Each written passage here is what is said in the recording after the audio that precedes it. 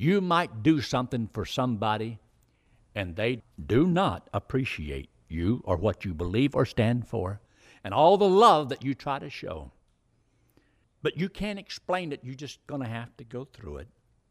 Keep serving the Lord anyway, because this happened to him. It will happen to you. And you're going to do things for people, and you're going to give them your life. You're going to give them your choice time. And they won't care.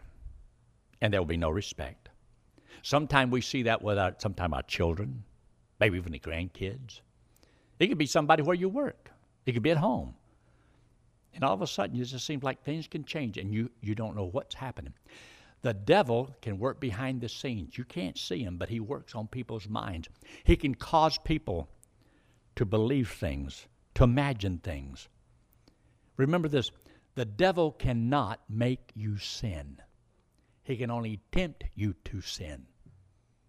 So don't blame everything on the devil. You just happen to have something within you that he can tempt you with. You sense it when you yield to it. You're going to be tempted. Another statement that I want to give to you. Don't get too busy polishing your armor and not sharpening your sword. It's not a matter of just seeing the beautiful foliage on the tree. Look how beautiful that tree is. Look at the way those branches are. Look at those beautiful leaves on the tree. Yeah, but is there any fruit on the tree? Well, no, there's no fruit, but look at the leaves. I think there's a story in the Bible about that. The Lord's looking for fruit. And so sometimes you're so busy polishing your armor, or you make sure you're in church all the time and you read your Bible and do all these good things, and you're just shining, but no fruit. You've never learned how to use the sword of the Spirit. What is the sword of the Spirit? I wonder what that is. The sword of the Spirit, according to Hebrews chapter 4 and verse 12, is the Word of God. The Word of God is sharper than any two-edged sword, piercing even to the dividing asunder of soul and spirit, and of the body. And so you have a tool that you're supposed to use, and it's the sword. But many people don't. They're dull of hearing. Their sword is dull. They can't cut as they should. When the Bible says, study to show thyself approved unto God, a workman, that word is chopped up. It's talking about making one clean sweep so we can a clean cut and rightly divide the Word of God. And a lot of people, they don't have that sharp edge. You see, that's what causes you to be able to make wiser decisions for down the road. Study the Word of God, and God will bless you because of it. Another statement that I've used for years, and then I had to kind of look at it with a little question mark. Souls are unreached because they're unloved. Now, if I don't reach them, is it because I don't love them? Are there still lost people in this world because they're unloved? Because if we really loved them, we would reach them. But I know the responsibility doesn't fall upon just one person, but the church of the Lord has a responsibility. But if I don't reach them, does that mean they're unloved? No, I believe the Lord still loves and loves all of them. But we're supposed to look at it this way, that concerning what Christ did on the cross for us, for the love of Christ constraineth us, because we thus judge that if one died for all, then all were dead, and that they which live should not henceforth from now on live unto themselves, but unto him who died for them and rose again. So we're supposed to let the love that God has for that lost person motivate us to reach the lost person, because they're not unloved, because God still loves them.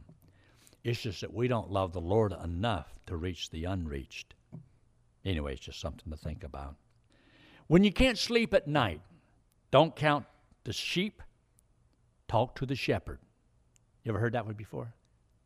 That's a good one. Don't talk to the sheep, talk to the shepherd. Don't count the sheep. Another statement. If God isn't as close as he used to be, who moved? if God is not as close as He used to be. So I just wanted to get close to the Lord again. Well, God hadn't moved. He's right where you left Him.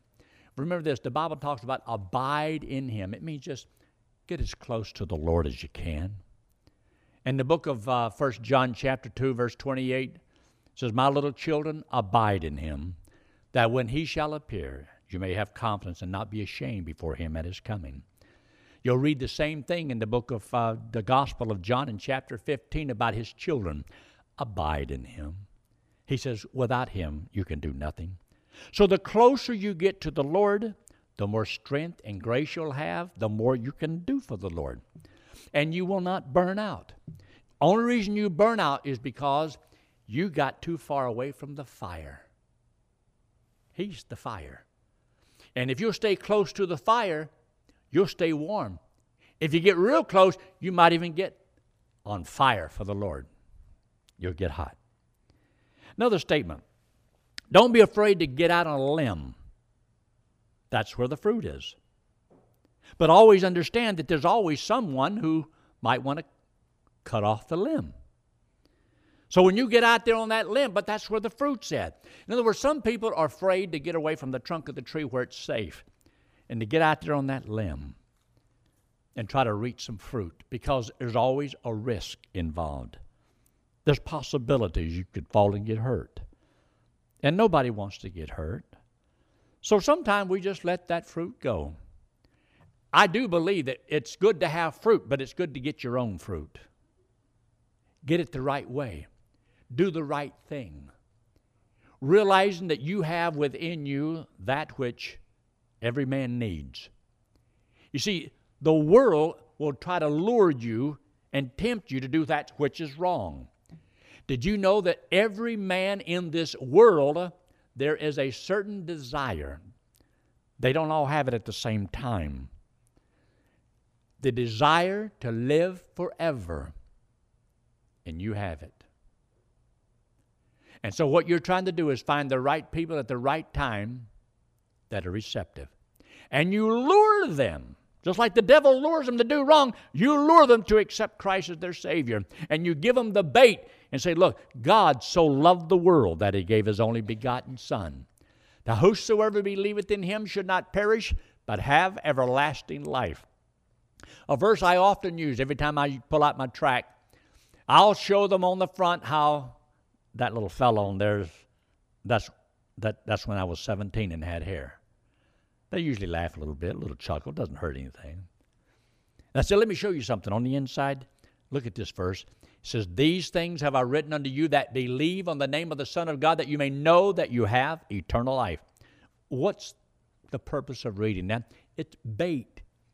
You can know you have eternal life. You can know that you're going to heaven whenever you die. And so I use that. You're luring people. But we've got something everybody needs to know. And so just remember that. Next statement. Don't give God orders.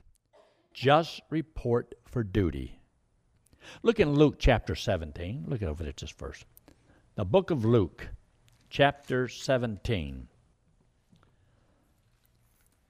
But you do need to understand that you and I are not to give God orders. He is the commander-in-chief. He's the boss. He tells us what to do, and all we're supposed to do is say, yes, sir. Look what it says in verse 7. But which of you, having a servant plowing or feeding cattle, will say unto him by and by, when he is come from the field, go and sit down and eat?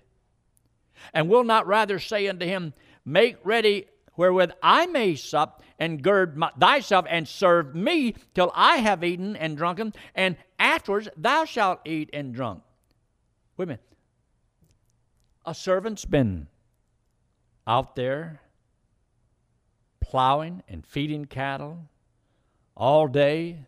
He comes in the house, and he's supposed to serve and work and feed you and make sure you've got something to eat and to drink before he does. I like these kind of servants. You say, who's they talking about? They're talking about your wife. Yeah. No, not really. No. Now look in verse 9. Verse 9.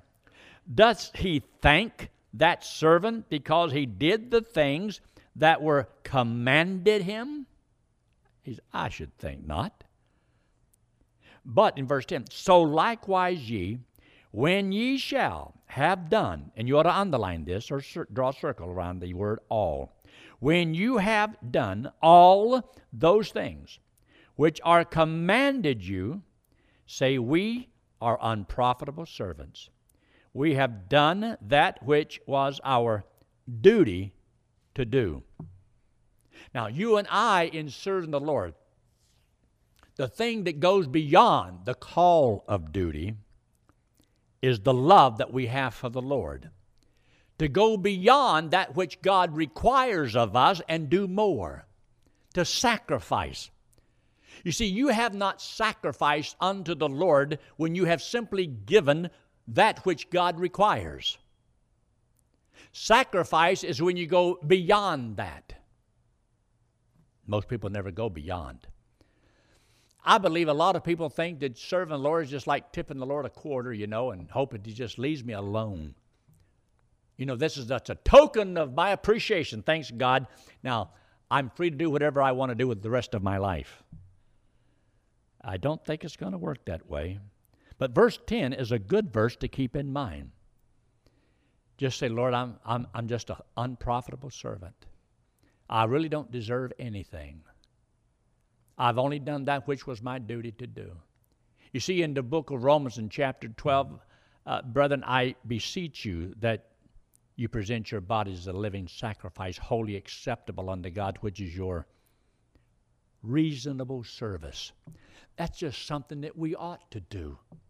Don't you think that all of God's people ought to serve the Lord? If we never get another blessing, if we don't get anything, if we don't get one reward, we still ought to do it. I'm just an unprofitable servant, and you want God to do what He feels free to do to us whenever we get to heaven and what He chooses to give. I believe God is such a good God. He's going to blow our minds. When you get there and you see what God is going to give you, it's going to blow your mind. Let me give you another statement.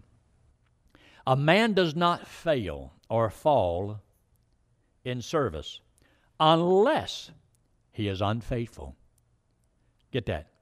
A man does not fail in service unless he is unfaithful. Turn in your Bible and look in the book of 1 Corinthians chapter 4. 1 Corinthians 4:2. See there in verse 2? Moreover, it is required in stewards that a man be found rich, popular, just faithful. All God wants you to do is what you can do. God doesn't want you to do what you can't do. So the preacher has no right to require of you anything God doesn't require of you. I don't have any authority to try to get you to do something God doesn't want you to do. True? All I want you to do is what you believe God wants you to do. So all I try to do is teach you the book and try to challenge and motivate you with what the Word of God says, and hopefully you'll respond. So, another good statement, let me give it to you. You may dodge the responsibilities, but you cannot dodge the consequences. You can, as you go through life, dodge your responsibilities. Try to figure out ways to get out of doing what God wants you to do. You can dodge the responsibility. You don't have to read the Bible. Boy, I dodged that. I don't have to witness anybody. Boy, I dodged that. And you can dodge all you want. But understand, you cannot dodge the consequences of your decisions. You and I are going to have to give an account to the Lord for what we have done. And that might not be pretty, because God's the one that knows what you could have done with your life. God does. Another statement. He who abandons himself to God will never be abandoned by God. I know if I abandon myself to the Lord's hands, I'll never be abandoned by Him. He said He'll never leave me and never forsake me, and that's good for my eternal security.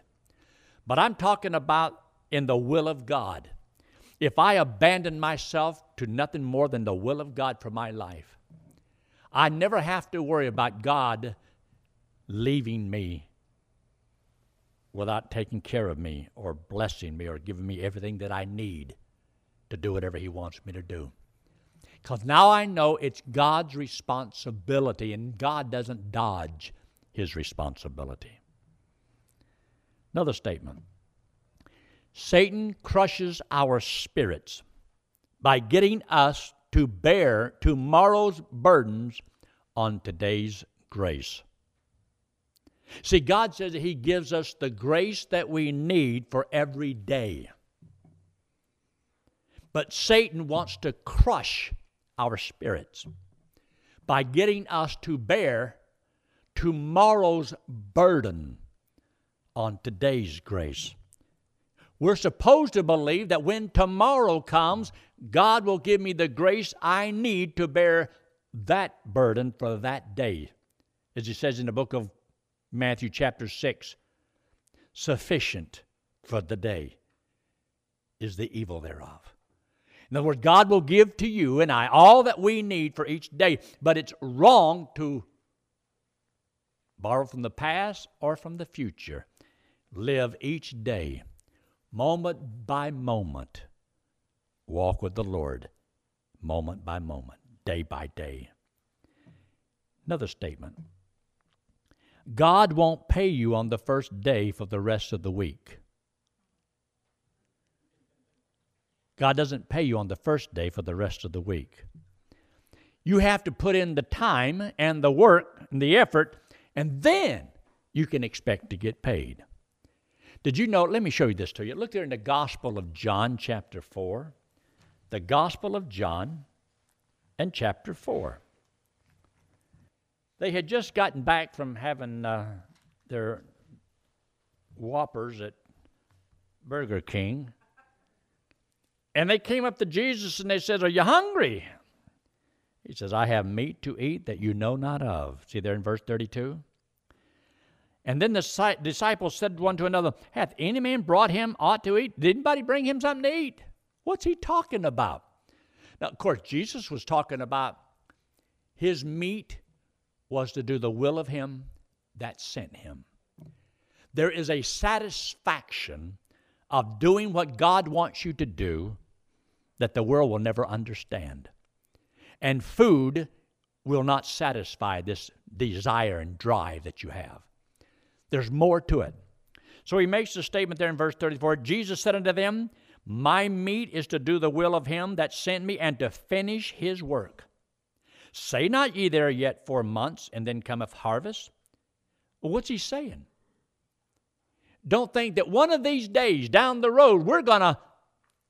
He says the harvest is ripe now. But a lot of people are always planning in the future, one of these days. But look what He says here. In verse 36, "And he that reapeth receiveth," what's that next word? Wages. It means that God will pay you to be a soul winner. God will pay you because He's talking about reaping the harvest, winning souls. God will pay soul winners. It didn't say He pays everybody else, but soul winners. "And gather a fruit that will last forever." Boy, that's living for something that's worth living for. Let me give you a couple more of these. Never ask God to lighten your load, but strength to bear it. See, serving the Lord is not the absence of problems, but the addition of strength. That's not down here. It's just another one that I remember. I used to have a couple thousand of these, and I memorized them. And I would sprinkle my messages with these things. Now, I have to admit, my memory is not as good as it used to be. Because when you don't use it, you lose it. And so when I do evangelistic work, I just preach sermons. But whenever you're trying to build people strong, you need all these things.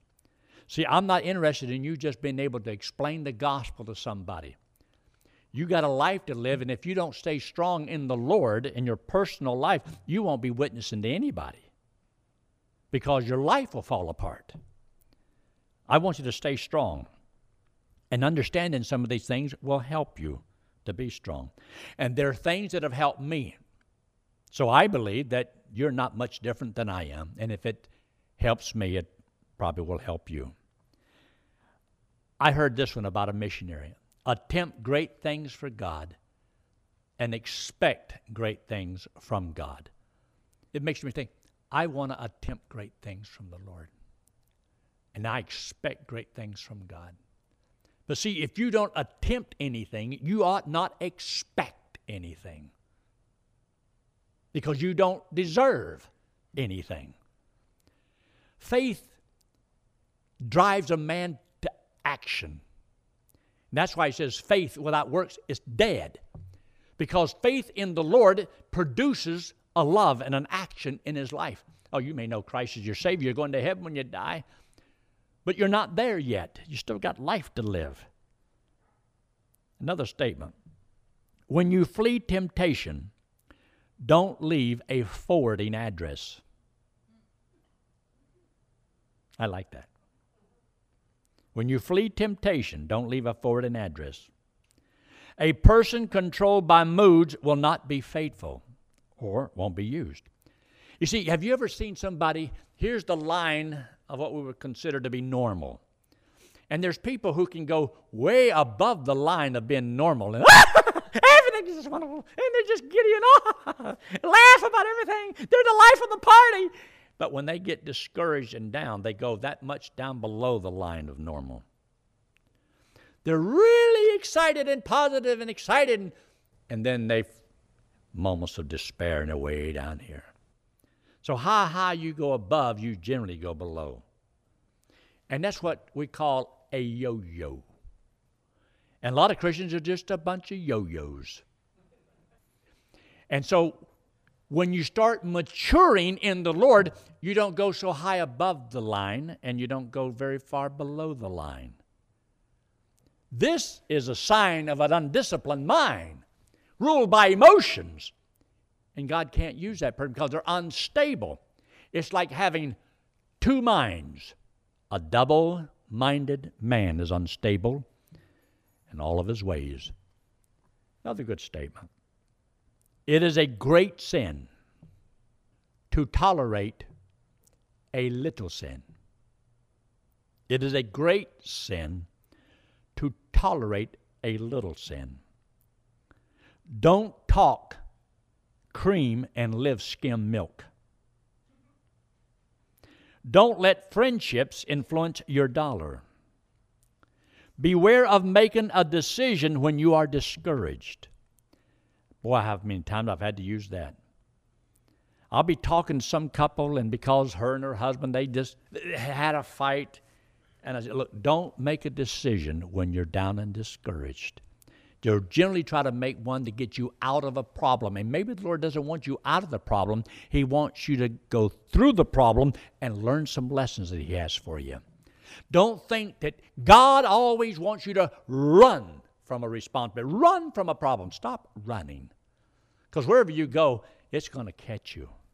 It'll find out where you are. Next point. Not serving the Lord is like a train off the track. Satan likes us to be active, but not productive. If you draw breath, God has a purpose for you. Y'all remember me using that a couple times here? If you have a pulse, you have a purpose. Don't y'all remember any of these great bits of wisdom that I've taught y'all the last 2 years? If you have a pulse, you have a purpose. So you're supposed to remember all these things. Another good one. If God never slumbers or sleeps, why should both of us stay awake at night? If God never slumbers or sleeps, why should both of us stay awake at night? Another good one. If you place everything that you have into the hands of God, it won't be long before you'll see God's hand in everything that you have. And you'll see God working in this area, and God's working here, and God's working. And you say, boy, God, it's so good to see God working. Well, see, God works because you put it into his hands. You do things that God says to do, and you'll begin to see God working. It'll work that way. No man is greater than his prayer life. No man is greater than his prayer life. You need to talk to the Lord all the time about everything. And that's how you cast all of your cares upon the Lord. Talk to the Lord. He's your Father. Another good statement. Nothing is beyond the reach of prayer except that which is beyond the will of God. God grinds the axe he plans to use. Do you feel like sometimes God is just grinding on you? It could be like he's grinding and sharpening the edge of an axe. Because why would you sharpen the edge of an axe? To cut wood with. Should you sharpen the axe before you cut the wood or after you cut the wood? Or in the middle of cutting the wood? You should sharpen the axe before you cut the wood. And then sometimes in the midst of your work, a Christian can begin to lose his edge. So you sometimes have to stop and get the axe sharpened again. Sometimes God is working in your life because he's just knocking off some of the rough edges out of your life. He knows what he's doing. Just be patient. And the last one I'd like to give to you. To find God's will is to find yourself and your purpose. To find God's will, you find yourself and your purpose. Who am I? Who made me? What am I doing here? Where did I come from? Where am I going? What does God want me to do? So finding the will of God is finding yourself and the purpose for your life. And you do that, you'll be all right.